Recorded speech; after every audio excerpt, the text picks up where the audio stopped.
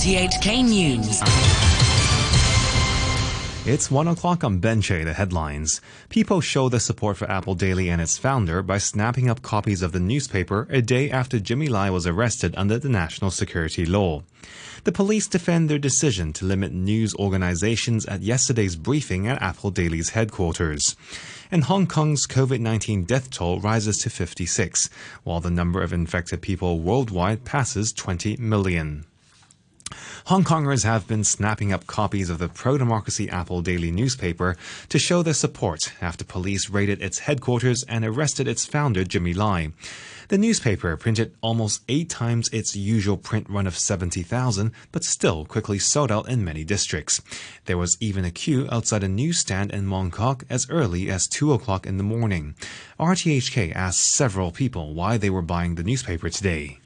Just have to show support to the last resort of the freedom of speech in Hong Kong, because as far as I know, Apple Daily is the only newspaper that's willing to tell the truth in Hong Kong.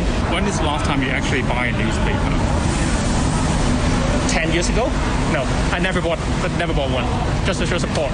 Since I'm still a student, I want to buy all of them, but I don't think I can afford that, so I just try my best to buy 10. Because I'm going to work, so I will just give it to my colleagues if they haven't bought it, or I just give out to random people. The owner of a newsstand in Admiralty, who's been in the business for 30 years, says he got 1,000 copies of Apple Daily today instead of the dozens he normally sells. He said nearly all the newspapers he sold were Apple Daily, and other newspapers were unsold. Veteran Democrat Lee Cheuk-yan says he's not surprised that Hong Kong people are finding innovative ways to support media tycoon Jimmy Lai and others detained under the national security law. The former lawmaker told RTHK that social distancing rules mean that protests aren't permitted, so the public have been buying up shares in Mr. Lai's Next Digital Group and, as we reported, buying copies of Apple Daily instead. People cherish a society which is very diverse and tolerant, but now Hong Kong is really very much being suppressed and narrowed down eye space. And I think this is something people cherish, and Hong Kong people will find a way to express that. Shares of Next Digital were up more than 200% this morning.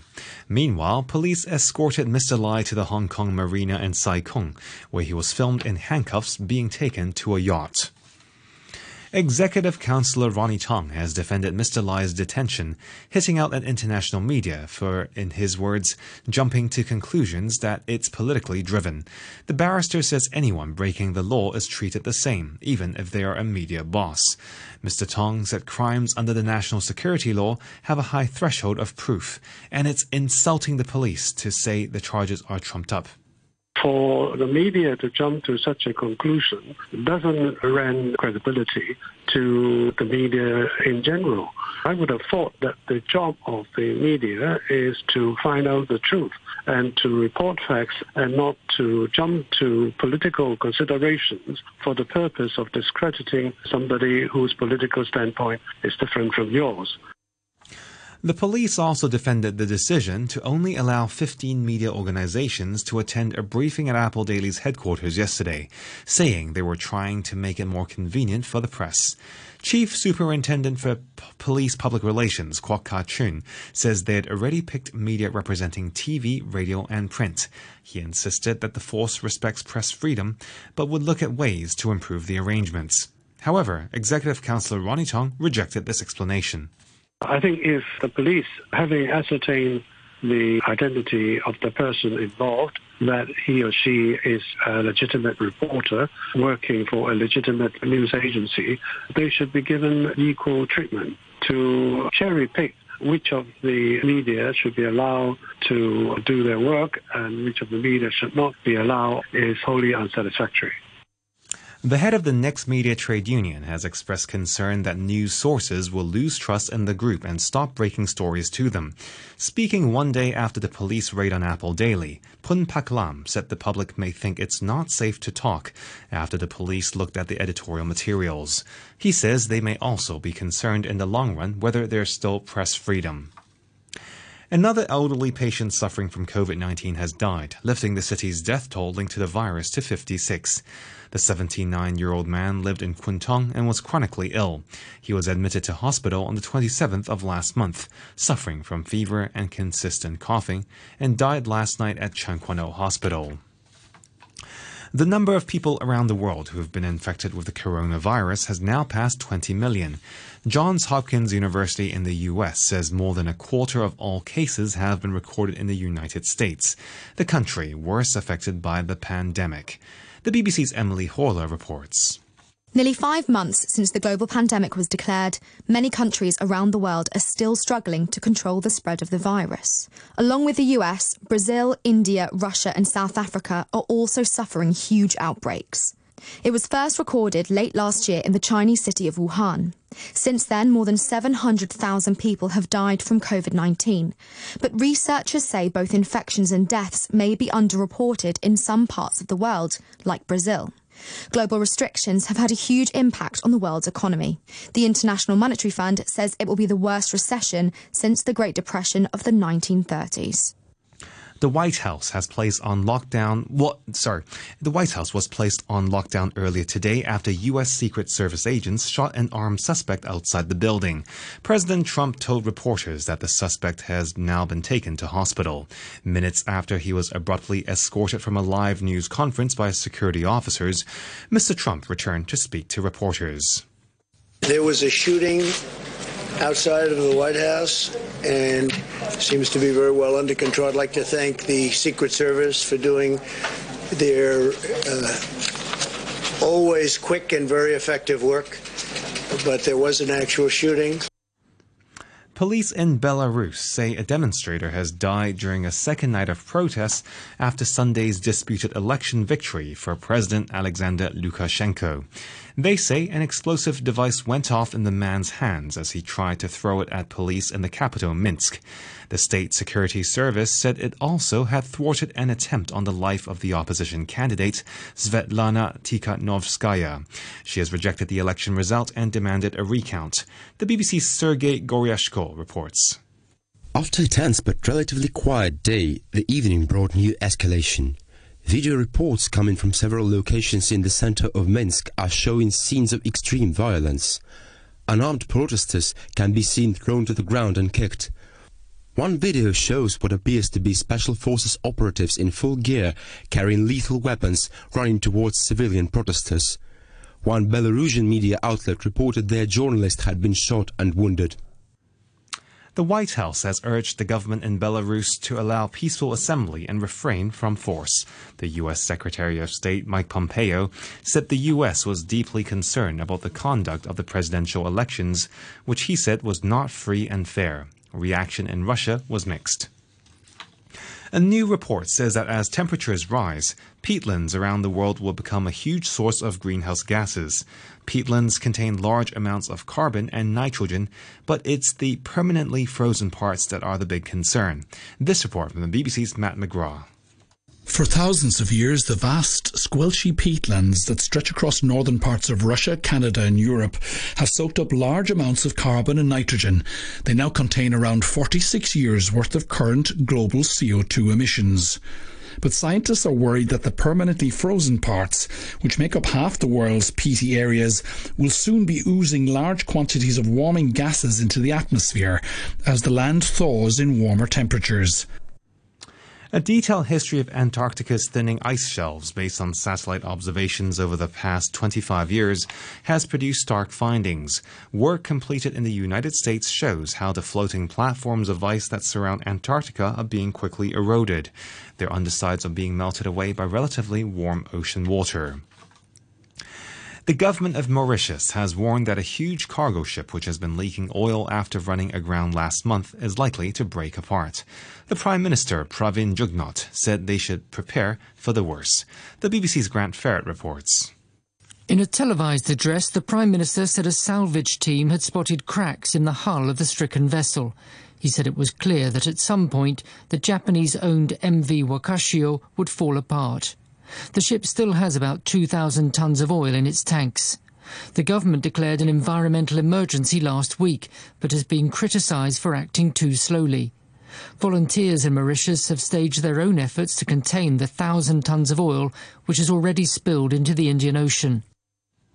The largest American technology firms, including Amazon, Apple, and Facebook, have joined other major U.S. business associations in challenging the temporary restrictions President Trump has imposed on foreign workers. In a legal brief filed as part of a lawsuit brought in California by major U.S. business groups, the companies argued that the visa restrictions introduced in June would further damage the country's already struggling economy.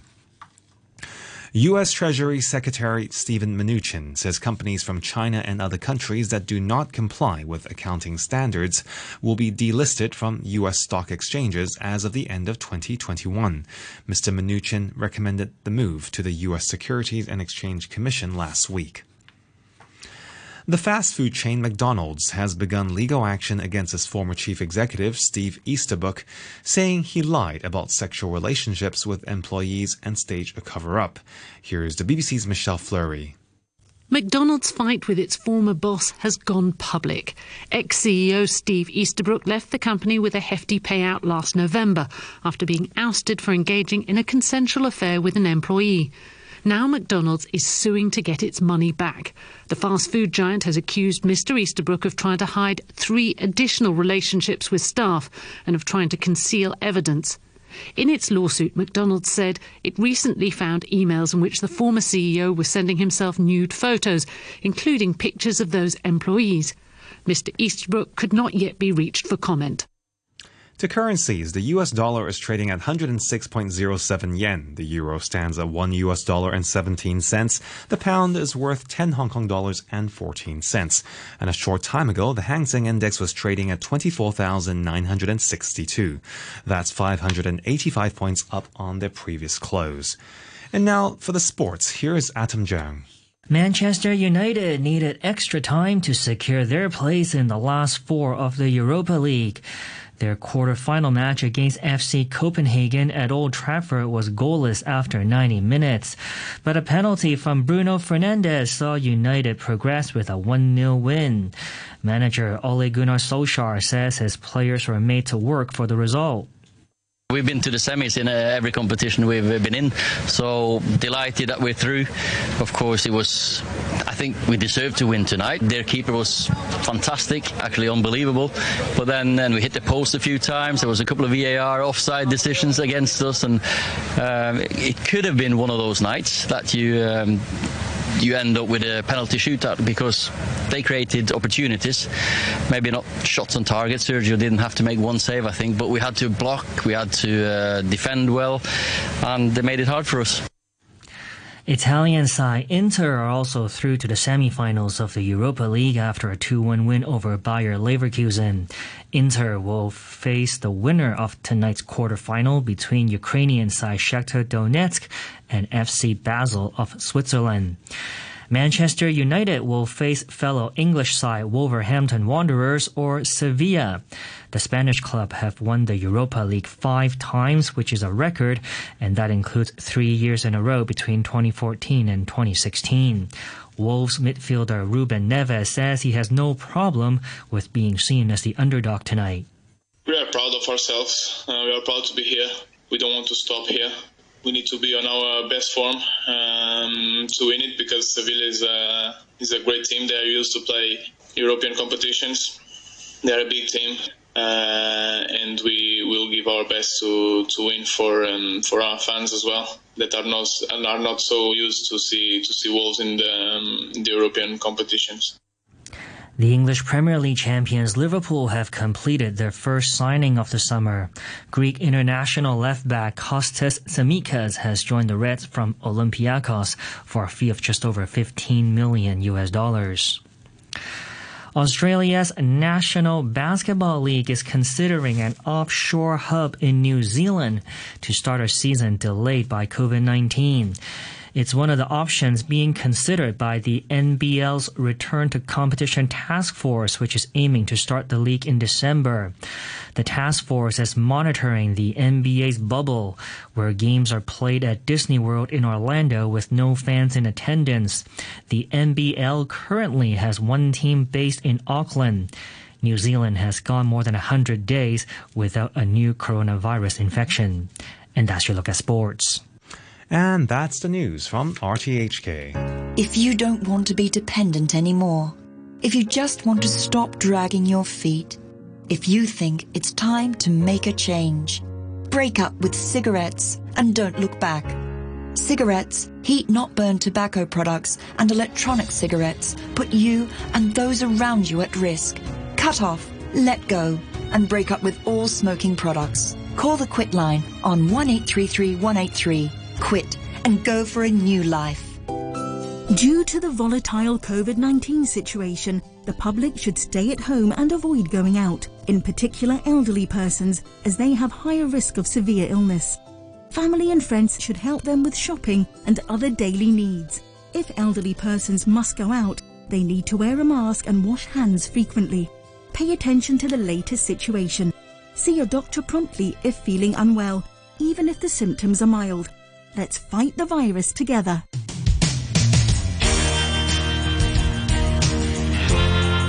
RTHK Radio 3.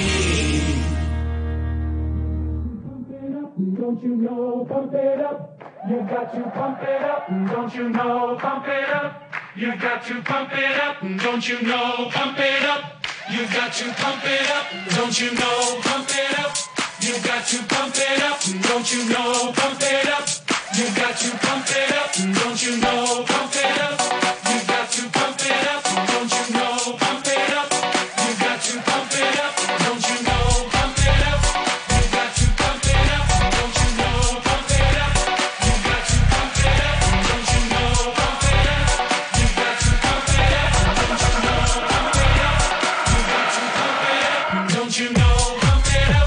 got to pump it up, don't you know, pump it up, you got to pump it up, don't you know, pump it up, you got to pump it up, don't you know, pump it up, you got to pump it up, don't you know, pump it up, you got to pump it up, don't you know, pump it up, you got to pump it up, don't you know, pump it up, you got to pump it up.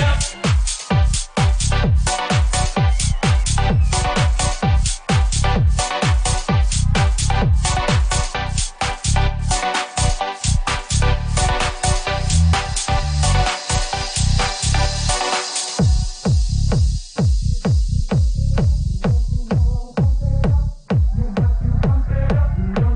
pump it up, you got to pump it up, don't you know, pump it up, you got to pump it up, don't you know, pump it up, you got to pump it up, don't you know, pump it up, you got to pump it up, don't you know, pump it up, you got to pump it up, don't you know, pump it up, you got to pump it up, up, up, up, up, up, up, up, up, up, up, up, up,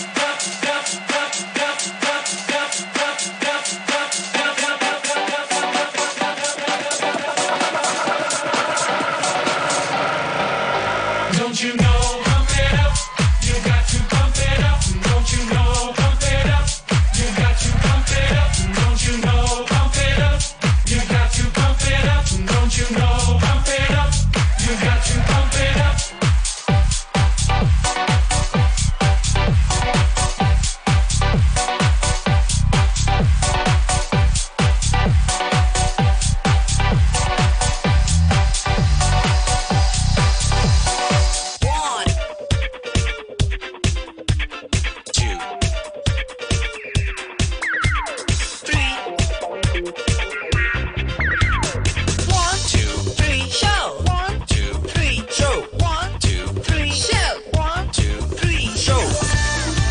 Good afternoon and welcome to the 123 show with me, Noreen Mayer, on this Tuesday afternoon.